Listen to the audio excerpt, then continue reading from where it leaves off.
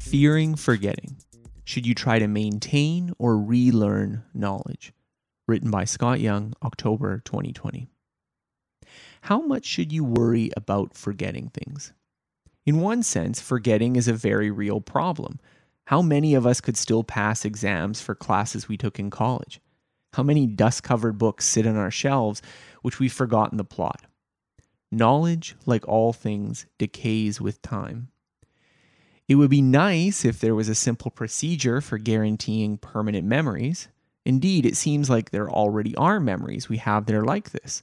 A first kiss, a fantastic vacation, or the birth of a child. Yet psychologists question whether these memories are as durable as they seem. On September 12th, one day after the devastating terrorist attacks, psychologists had Duke University students record their memories of the event. Later, they followed up after 1, 6, and 32 weeks to see how well they held up.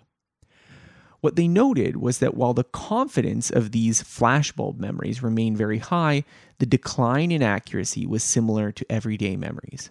Vividness, then, is no guarantee of permanence.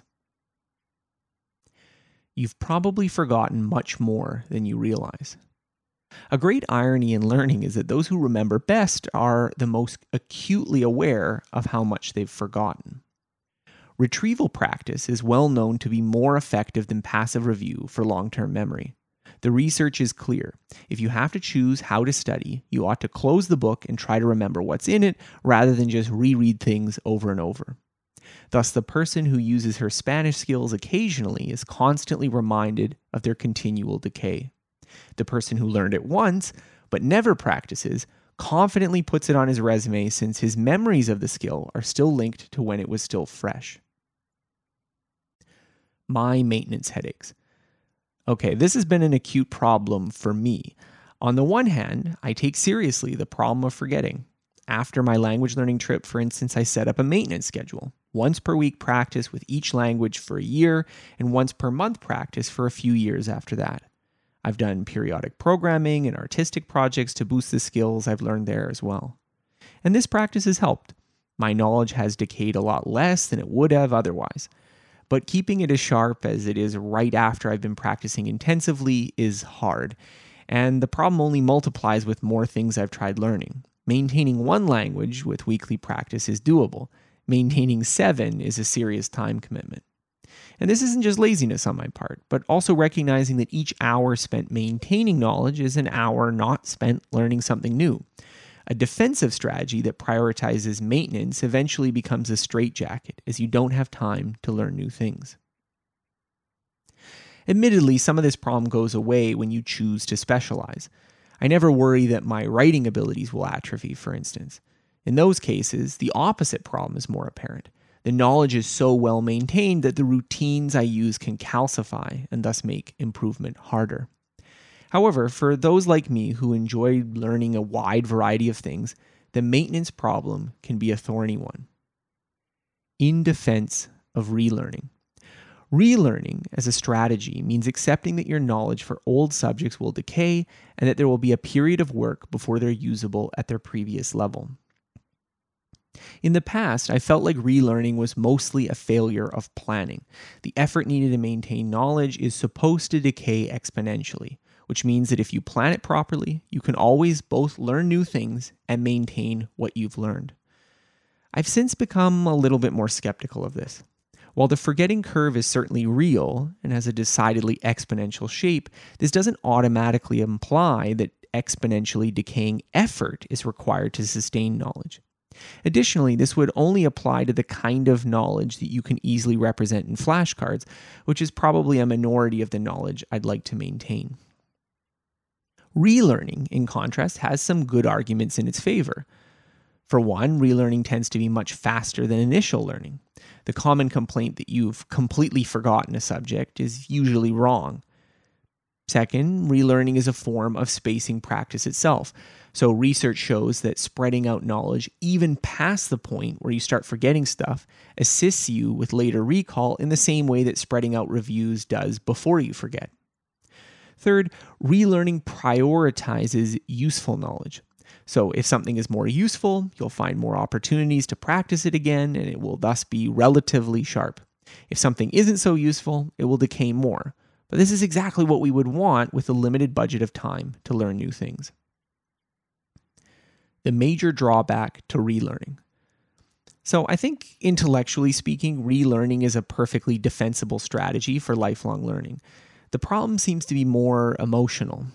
I've written before about the pain of rebuilding confidence. Your set point for a particular skill is higher than the reality, so even doing your best with the old skill seems terrible. I remember my first homework assignments doing MIT's quantum mechanics class several years after I'd done any calculus. It was awkward. I was struggling a lot with basic stuff, and this negative feeling might have made me want to quit. However, if you can push through this temporary feeling of inadequacy, relearning starts to look a lot better. It does add an additional cost to learn more advanced subjects, but there's also a savings in not needing to worry about active maintenance. Adopting the attitude for successful relearning. So the strategy I'm going to adopt with my learning going forward is offensive, not defensive. I want to enthusiastically embrace relearning opportunities. This is going to sometimes mean failures.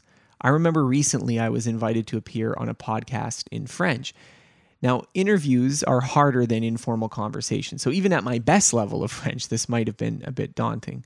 Except it had also been nearly a year without practice, and with the busyness of a new book and baby, I hadn't been practicing my French as much as I'd like. Now, in the end, the podcast went okay, but an offensive strategy has risks. Sometimes I might fall flat on my face as the relearning burden makes performance impossible. Still, if I adopted a policy of not saying no to such opportunities out of fear of not being ready, then I'll end up with much better language skills in the long run than if I'd made having done a lot of recent practice a prerequisite. I think my informal rule would be that if I wouldn't have said no when my skills were at their peak, I won't say no now, even if there's a good chance I'll fail. Similarly, I think acting as if there were no forgetting from the perspective of choosing projects is helpful. Having done MIT's Intro Quantum Mechanics class, I've had ideas about going further. I didn't get to multiple particle interactions, which seems to be a key part of the quantum weirdness I wanted to understand. Yet realistically, I might not tackle such a project for a few years, in which case my quantum mechanics knowledge will have decayed considerably. But picking the project as if there were no relearning costs might push me to do things like this more often. Finally, I need to accept and budget for relearning.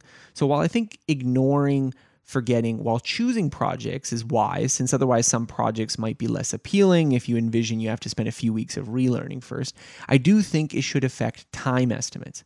So I definitely felt my rustiness with advanced math slowed my quantum mechanics project down, even though I'm glad that I did it. While this strategy has difficulties, I think it's superior to one that tries to avoid all forgetting. I still have decades of learning left, and I hope that those are full of tons of new and interesting things, even if it sometimes occasionally means swallowing my ego and doing some rebuilding first. Thanks for listening to this episode. More episodes like this can be found by searching for Scott H. Young Podcast on Apple Podcasts, Google Podcasts, Spotify, SoundCloud, Stitcher, Overcast, and most other podcasting apps available on your smartphone. If you've enjoyed this episode, please consider rating my show as it helps other people find out about it. More of my work can be found on my website, scotthyoung.com. Thank you.